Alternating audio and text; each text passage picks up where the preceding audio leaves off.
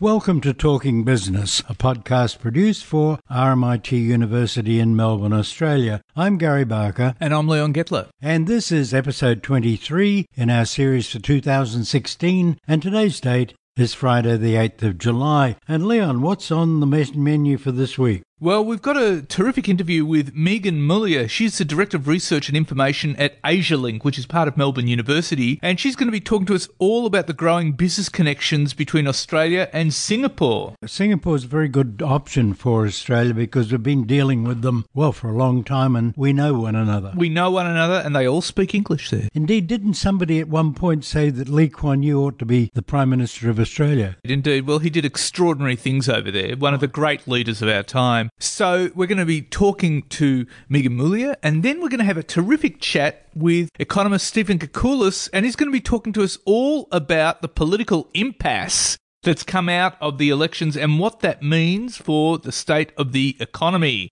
and what are the economic choices ahead. I think we conclude that the world's in a very funny place right now. Absolutely. But first of all, let's have a chat to Megan Mullier. Megan, the Australian government's looking at drawing Australia closer to Singapore with a package of measures. What's your view about this? I think this is really positive for Australia and Singapore in terms of the agreement that was concluded. It brings closer the two economies in terms of further integration around several areas, including education, professional services, and just ease of mobility in terms of foreign talent also into Singapore as well. So what are the opportunities for Australian businesses in Singapore? The opportunities are vast, really.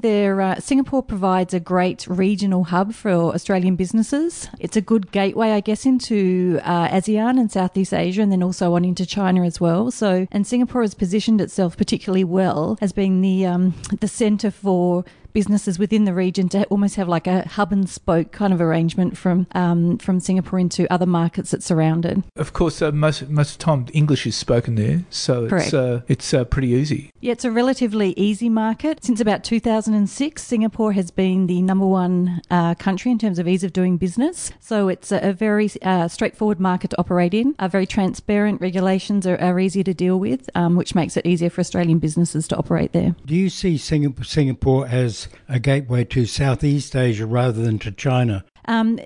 Both, really. It definitely is a gateway to Southeast Asia, just in terms of location and access, but also flows through Singapore in terms of financial flows. Singapore offers itself as a financial centre as well, as does Hong Kong. But in terms of money flows even from ASEAN countries into China, Singapore is a good kind of midpoint to allow that to happen. What are the opportunities for Australian businesses in a place like Singapore? Well, Singapore's a very, knowledge economy. So in terms of the services sector, there's copious amounts of opportunities in Singapore, particularly around financial services, fintech opportunities, professional services. Traditionally, banks have had a very strong presence there as well. And we're finding companies such as KordaMentha, which is an Australian a forensic accounting firm, who are using places like Singapore to base their regional hub and then move out into other markets in Asia as well. Vietnam is a rising, certainly industrial nation. You can work through Singapore, say Singapore banks, or the nexus between Australia and Singapore will be quite long-standing. But Vietnam's still developing, isn't it? Is there opportunity there? Definitely. From Singapore into that, I guess we call it the Greater Mekong area. So, Vietnam, Laos, even through to Thailand. Singapore offers kind of a good point or gateway point into those markets. The transparency, the clear regulatory environment of Singapore provides a good base to go into some of those markets that may yet still be developing. And from a risk point of view, Singapore then offers the companies a good place to set up a business and then operate there into other parts of ASEAN as well. Yeah, so trust, which is at the basis of good banking, is much better going through Singapore at this point, isn't it? Yeah, at this point, correct. Although, Vietnam is, if we look at Vietnam specifically, it's changing as well. It's rapidly changing. If we look at the growing middle class, for example, that are rising up through parts of Asia, the consumer class that are coming through, the demand is coming through in markets like Vietnam. So the opportunities for Australian businesses exist in all of these markets. In terms of an operational point of view, Singapore may be seen as a preferential market for some companies because of some of the reasons I highlighted before from a regulatory risk management investment perspective. However, we also see Australian companies going direct into markets such as Vietnam or Thailand or, perhaps less mature markets like Laos, for instance, as they're becoming more familiar and feeling that they can manage some of those risks themselves. Yeah, in terms of, I have a friend who makes computer bags and backpacks and stuff, has moved his operation from China to Vietnam on the basis of quality. Yeah, we see that happening a bit now as China comes off from that manufacturing-based economy. Companies moving into places like Vietnam to, get goods manufactured. Quality-wise, the quality of the product coming out of these markets has improved considerably. There's a bit of upward pressure on wages, but, so we do see a bit of a shift happening away from China into other parts of Southeast Asia. One of the issues, if you want to set up a business in China or, for that matter, any other part of Asia, you need a local partner. You cannot go in by yourself, and that takes years and years and years to build up. Is there that sort of issue with Australian businesses moving into Singapore? Finding the right partner in Singapore, may be a much more straightforward process than perhaps in other markets. Singapore is a very commercially driven market to operate in. So if it makes good business sense, business generally want to work with you. As you mentioned before, English is widely spoken, so that makes it easier. It's based on the law of Singapore is based on English law, so there's a lot of there's a lot of reasons that kind of facilitate finding the right partner. In some other markets, it may take more time. It depends really. We've done a lot of case studies into Australian businesses who shared their experience about how they've set up in different markets. And one of the key things that comes out is the importance of finding the right partner. And we've had examples such as Bundaberg, which, ginger beer manufacturer out of Queensland, who said, for example, in China, they had some difficulties in the beginning finding the right partner and perhaps made some mistakes. So they pulled out of the market for a little while, but went back in once they felt that they were in the right environment. They had the right partner framework to support them. So you're 100% right. Finding the right partner is critical to business success. Would one of the advantages of Singapore, particularly in services and things, be that it is pretty stable politically, isn't it? Yeah, the political stability of Singapore definitely supports a business environment as well. So, that gives businesses a level of comfort, I guess, in terms of operational point of view, risk management, etc., being able to follow regulations and find that those regulations are adhered to, that gives businesses a sense of comfort. Then culturally, is Singapore more akin to Australia and Australia to Singapore? Are we more comfortable together than in other parts of Asia? Look, I think there's a natural tendency. Singapore is a relatively westernised nation. So, yeah, there is that comfort, that familiarity. Australia's had a long diplomatic relationship with Singapore as well, which also helps support Australian businesses in market. Although that said, we find with those markets, if you look at those markets that surround Singapore as well, there are, for example, if we take Malaysia, there's been, a 60-year history of strong diplomatic relations with Malaysia as well. So that definitely supports a business environment. I think, factors such as the westernisation of Singapore comparative to some of its nations definitely has supported business in market. Yeah, it would be easier to do business in a place like Singapore than, say, in a place like, say, Jakarta, for example, which would have quite a lot of challenges for Australian businesses. Yeah, there's different complexities in a market like Jakarta.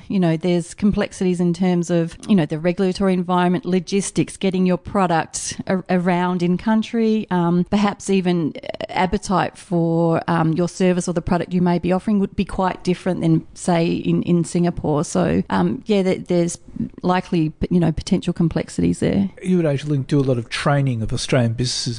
What are the big mistakes Australian businesses make when they go into Asia? There's a few key ones. I think one of the critical ones that we hear quite a bit is assuming that a product or a service that has been successful in Australia will naturally be successful in the region. Products and services need to be tailored for the market that is there, and whether that's, from a product in terms of appetite and taste or through to a service in terms of what is acceptable in market, then there's that definitely needs to be looked at closely. I think underestimating the time that it takes to, find the right partner, find the right solution for market. Sometimes that may be underestimated by Australian businesses as well. And particularly for the small, medium enterprise sector, one of the other things that we hear is that, if they're opening an office in a market in Asia and Singapore, for example, often you send your best talent from your Australian office, which may pose a bit of a drain on your operations here. So companies have underestimated just the impact that may have on their business as well. So there's quite a number of challenges. Correct. A number of challenges, but there's great potential opportunities as well. Megan, thank you very much for your time. Thank you.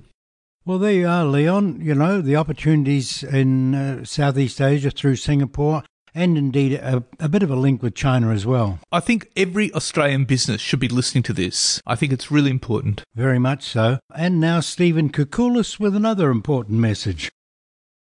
Stephen Koukoulas, after Saturday's election result, a hung parliament looks most likely. You've got the credit ratings agencies warning whoever takes government that Australia could face a ratings downgrade if they don't get their budget in order. What's your take on it? Oh, look, I think all of those things are very relevant right now, and we do have the prospect of economic reform over the next couple of years, not just the next few months, but the next couple of years being really hamstrung, not only by difficulty in the House of Representatives, whoever forms government, probably the coalition at the moment, but it's the Senate that's the bigger problem, I would argue, that the hodgepodge of parties, the Greens, the Nick Xenophon team, the Pauline Hanson coming back, Darren Hinch, and a range of other independents across the various states and territories will make it very, very hard for the government of the day to negotiate its reform. So that's the first issue.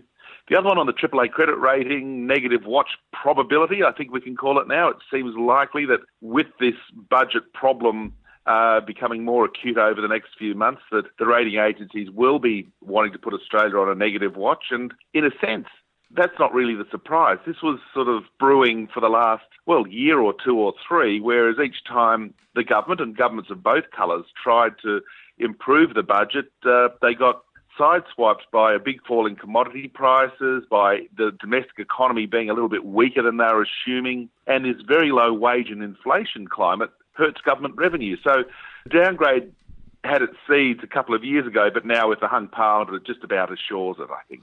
So you're saying we are inevitably heading for a downgrade? Look, I'd say so. Unless there's some miraculous change in commodity prices, the budget position improves, or there's something that I can't quite foresee, I would say that before Christmas, we'll certainly be on negative watch. I think that's the step that the rating agencies will take. They won't just go straight to a downgrade. They'll put a negative watch, leave it for a year, and then wait and see if there's any improvement. And then if there's no improvement in perhaps the mid-year update before Christmas from the new government, then they'll probably switch to the downgrade. Now, the last time Australia was downgraded, that was by Moody's, and that was in the 80s, and that led in all that great microeconomic reform of the Keating government, Keating and Hawke governments. We're unlikely to see something like that. Well, that's the problem. Yeah, a lot of people say a good economic crisis is a good chance to reform your economy. I know it sounds a bit perverse, but there's an element of truth in that when there's an urgent need to do something, and perhaps a downgrade will be something that the new government, whoever it is, can sort of cling to in trying to get their reform processes through. But as we just noted, with the parliament the way it is, any policies that seriously look to increase revenue through tax increases in different parts of the economy, or, as we've been saying, cutting expenditure, will be very hard to get through the Senate, because the minor parties will assert their power, which of course they have plenty of, and limit the ability to get these reforms through. And on the contrary, I think from what I can understand of a lot of the minor parties' plans, they seem to be more towards extra spending, fewer taxes, which of course is the last thing the economy needs right now. Yeah, so the Senate will be the wild card here. It is the wild card, but we still need the government. Look, whether it's Mr Morrison or Mr Bowen who's Treasurer, and probably Mr Morrison, he needs to come out if he wins, he needs to come out in the early weeks of the post-election period with a meaningful statement on policy reform, not just the company tax cut, which is fine. You know, that was not the worst policy I've seen, but it was really being phased in over many years and was obviously costing a lot of money over the medium term.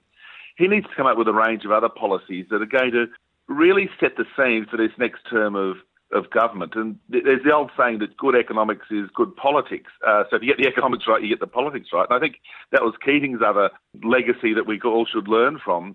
And in a sense, one of the reasons why we've had this political dysfunction for the last decade or so from both sides is that they haven't got the economics perfect, and it's been easy to criticise various parts of policy, the budget deficits or Medicare co-payments or a whole bunch of things which are obviously politically unpopular. You've still got to get your big picture economics right. You've got to maintain your AAA credit rating. Look, if we can get through the next 12 months and the Treasurer has maintained a AAA credit rating, the budget's improving and we've got the economy growing at a reasonable pace, well, I would be confident that they'll be a mile ahead in the polls. Issue, though, too, is that the government's, say, tax reforms, which they presented in the election as part of their election package, were all unfunded. They have to be passed by the Senate. Chances are the Senate would not pass those tax reforms. And we keep coming back to that very issue, and I think that's the critical one in this whole process. It's going to be vital that whoever does form the government does negotiate with the minor parties. You know, Julia Gillard did it effectively. Whatever you think of her government, she was extremely effective at negotiating legislation through not only the House of Representatives, where obviously she didn't have a majority, but also the Senate. People forget she did not have a majority in the Senate, so there was lots of time that she was courting the minor parties in the Senate and compromising. You know, politics is the art of compromise. You don't get 100% of everything you want. So to get some important legislation through, you may have to give a little back or give a little somewhere else in the policy program. And she did it well. So if you're going to be looking at tax changes and tax reform and spending reform in this new parliament, you've got to bring the minor parties along. And you might get exactly what you want, but you've got to negotiate with Pauline Hanson, with the Greens, with Darren Hinch and the like, and to get them to vote for your key reforms, you may have to give a little bit elsewhere. The art of negotiation will be absolutely critical in the new parliament because, again, that was Mr Abbott's failure as Prime Minister. He didn't meet with the minor parties in the Senate, or very rarely. And, of course, they jacked up when they saw these policies coming out of left field that he hadn't explained to them. And so they sided with the Labor Party and blocked most of it. That can't happen again. Of course, we have historical precedents here. I mean, back in the time of the war, when we had the Menzies government, that was a minority government. Then that led to Curtin taking over as a Prime Minister, and you had issues there. You had issues back in the early 60s with the Menzies government. They were on very, very slim majorities, and somehow they got reforms through. And, of course, the issue in Europe is that most European countries have coalition governments. And I think that's an important thing to remember. And they survive reasonably well. Again, it comes back to this issue about compromising.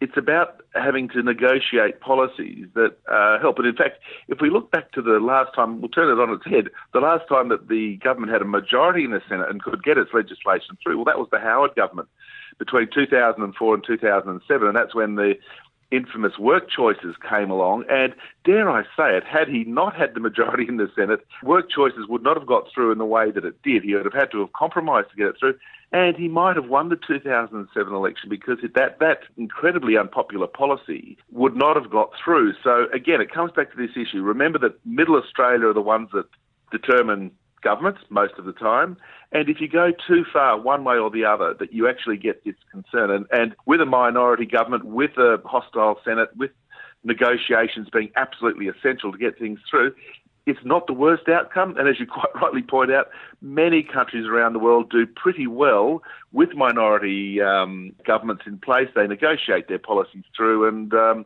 they're still around after, frankly, decades of minority governments of one colour or another. Now, you say it would be up to the government to come up with a policy to take Australia ahead and get it through the Senate. What sort of policies are we talking about here? Look, I think we need to go back to the drawing board. Now, whether this is me having wishful thinking or whether it's realistic, the budget position is still fairly fragile. We know that since the budget was delivered just 2 months ago, don't forget. It's probably worsened. We've had very low inflation, very low wages, and commodity prices, even though they've been okay, are probably a little lower than were assumed. So that's an important thing to remember. So you would actually go back to the drawing board on some spending changes that can be put through, and even tax issues. So things like, dare I say it, the negative gearing changes are important structural policy, but they also raise revenue for the economy. Let's have some bipartisan approach to that and get those sort of things through.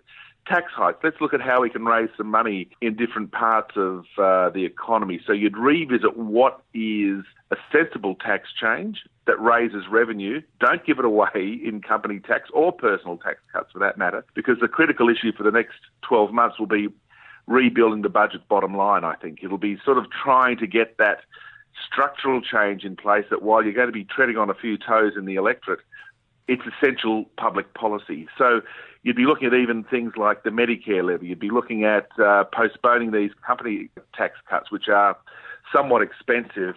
Even in the short term, they're reasonably expensive. So it's not impossible, and we don't need an urgent approach to the budget. But if one policy change can be sort of highlighted to be improving the medium-term structural position of the budget, that the surplus is in 3 years, not 4, then I think they'll have done a good job.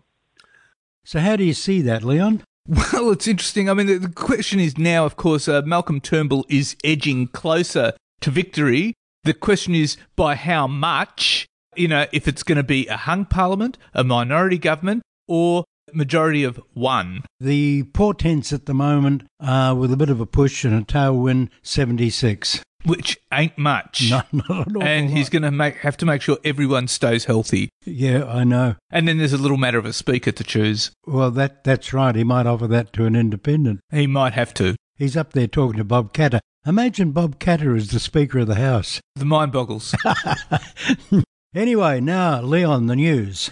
Well, Gary, with the pound falling below $1.31 for the first time in 31 years, it actually hit $1.28 last night. And amid growing concerns about financial stability of the UK after the decision to leave the EU, analysts are tipping it will continue to fall even further. A Bloomberg survey found that 32 out of 36 analysts said sterling will end the year at or below $1.30. The medium estimate is $1.25. That's below the pound's price of $1.32 last week. Gold prices also surged to a 2-year high, and this comes at a time when Bank of England Governor Mark Carney has confirmed that there will be aftershocks from Brexit, and he pledged to shore up financial stability. He warned that the risks from Britain's decision to leave the EU have started to crystallise. Now, the UK currency fell last week after Carney suggested the central bank might ease policy within months to deal with the economic fallout of the vote. It dropped 3% last week after Carney signalled further action to offset the Brexit shock, and the lower forecast signal a lack of confidence in Britain's economy after the vote. And the big focus of analysts next week will be on the race to be the next Conservative Party leader. And their announcements on Brexit will move the pound. Theresa May is well in front, though.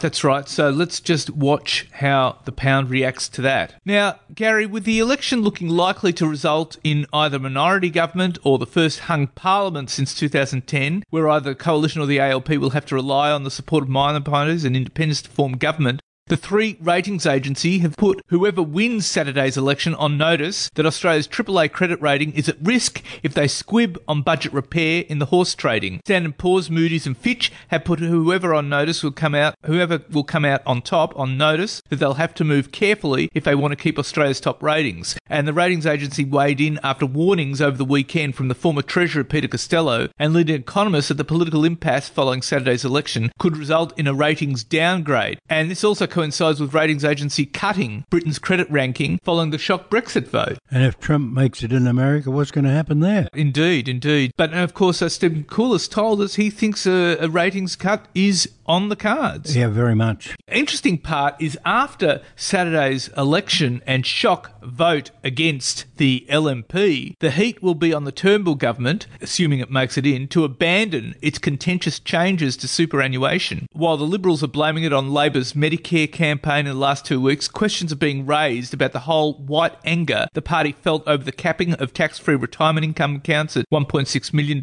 and the controversial limiting of concessional top-ups to super at $500,000 over a lifetime, as well as changes to the tax concessional transition to retirement schemes. And some Liberal Party Conservatives are blaming Assistant Treasurer Kelly O'Dwyer, who was of course a Turnbull supporter for the super brawl, and they say she should be sacked or shifted. And analysts and Liberal Party insiders say the party's leadership had not seen how its proposed changes had alienated its core supporter base. That also says something about the core supporter base as well, doesn't it? It does. Now, the Reserve Bank of Australia has, as expected, kept the cash rate unchanged at 1.75%, while the market is expecting a rate cut in August. Governor Glenn Stevens passed no comment on that happening. He also made no comment about the federal election, but you can be sure the board discussed that. And he said that while markets have been volatile following the UK referendum as investors reprice assets, they continue to function effectively. The next set of figures likely to determine the RBA's decision in August will be the inflation data coming out at the end of July. With the RBA expecting inflation to stay low, markets have priced in the likelihood that the RBA will cut rates in August. Yeah, because the inflation rate is unlikely to show any increase. That's right. Now, consumer confidence has fallen again in the week ending July 3, the week leading up to the federal election, slipping 0.9% following a 1.7% decline the previous week, according to the latest ANZ Roy Morgan Consumer Confidence Index. Now, uncertainty about the federal election outcome and concerns about the global outlook are likely to have driven the downward trend. But over the coming weeks, confidence will be affected if a government fails to secure a majority and a minority government proves difficult to form. Now, building approvals fell steeply in May on a drop in apartments. Australian Bureau of Statistics figures show a 5.2% fall in May on permits granted for new dwellings. Apartments and townhouses were driving the decline. They were down by a significant 11.3%. I mean, that's massive, Gary. It is indeed, but I have to say, I've always expected this is going to happen. Well, detached houses rose a marginal 0.1%, which was not nearly enough to offset the slippage. And this means residential approvals are 9% lower than a year ago. And I think it'll go further. Well, and it's also the largest fall since November last year. This fall exceeded economists' expectations. At the same time, job advertisements rose by 0.5% in June and 8% this year on year. And this is at a slower pace and a smaller gain than previously reported. In trend terms, job advertisements were up 0.4% in June, which is not much. Now, retail sales growth has come in weaker at 0.2%, according to the Australian Bureau of Statistics. The market had been expecting the number to come in at 0.3%, but the annual pace of retail sales growth is now tracking at 3.4%, which is down from 4.1% last year. Now, that is in May, and that just goes to show, Gary, that the rate cut did not affect retail sales at all. And I don't think the next one will either. Well, the warmer than expected weather saw clothing sales fall again, which is down 1.4% in May, after a downwardly revised fall of 1.5% in April. Higher petrol prices, which were up 2.4% in May and now 7.9% than 3 months ago, might have also had an impact. Interesting study coming out of FDI Consulting found there's been an increase in companies going out of business with the end of Australia's mining boom. And they said the number of companies going into administration surged to 10,258 for the 12 months to April. That's up from 8,899 over the same period a year ago. And company insolvencies in Western Australia and Queensland are now running higher than the rest of the country. And FDI found that the property sector was also going through a major correction. And as a result, there's been a number of insolvencies. And again, this was more evident in regional towns in Western Australia and Queensland. They're big numbers, aren't they? They are huge. And that's a big worry. Big worry. Now, an index of the services sectors found that growth is continuing, but at a slower pace. The Australian Industry Group Performance of Services Index fell slightly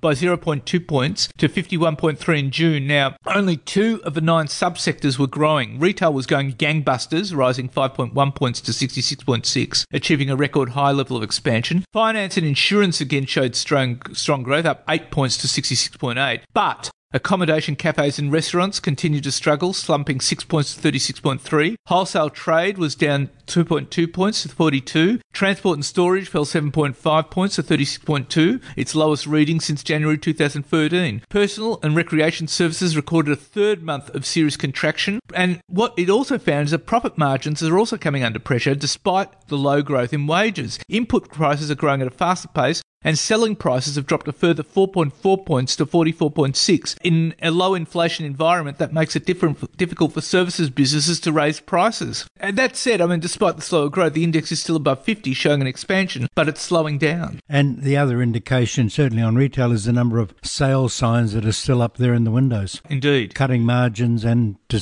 some extent, making losses. That's right. Now, to company news, and the owner of Athlete's Foot and Dr. Martens, RCG Group, has moved to acquire Hype DC Proprietary Limited, which is another footwear retailer, for an expected price of $105 million. Now, Hype sells premium, exclusive and limited edition sneakers curated from the world's leading brands. It has 57 Hype DCs and 3 Shoe Bar retail stores. It generated group sales in 2016 of approximately $120 million. Now, the founders of Hype, Danny and Cindy Gilbert, will continue to manage the business, and Mr. Gilbert will join the RCG board as an executive director. And the deal will be funded by a $52.5 million share placement to Hype investors, a $13.1 million unsecured vendor note and $39.4 million in cash and debt. And RCG says the acquisition will be earnings accretive in 2017. And their share price just went up through the roof. Interesting, yeah. Got on hype. Now, Treasury Wine Estate, which is, of course, the world's largest standalone winemaker, has announced it's divested its cheap, non-core commercial brand portfolio in the US, and the Australian company said it's selling 12 brands at book value. That amounts to 1 million cases of non-core commercial wine. So think of all that wine, Gary. The sale price was not disclosed. The company said it had been managing down this portfolio of brands. It said the divestment would have nil impact on its earnings. And Treasury has also forecast earnings this year in line with market expectations of $330 million to $340 million. And the company says it expects minimal impact from Britain's decision to exit the EU, because it says Europe represents less than 10% of its earnings, and it has an active hedging strategy for the majority of its commercial wine exports to the UK. And of course, Treasury's 45 wine brands include Australia's Penfolds, Wolf Blass, Lindemans, and a number of US labels, including Beringer and Sterling. But it looks as though they're going slightly upmarket. That's why they're getting rid of it. Yep, absolutely. And that's it for this week, Gary. Good, Leon. Next week, we've got Chris Richardson. That's right. Very interesting man, telling us all about his IPO. And, of course, we'll have a chat with a ranking economist, as usual. In the meantime, you can keep in touch with us on Twitter at TalkingBiz, BIZZ, or on Facebook. And we'll talk to you next week.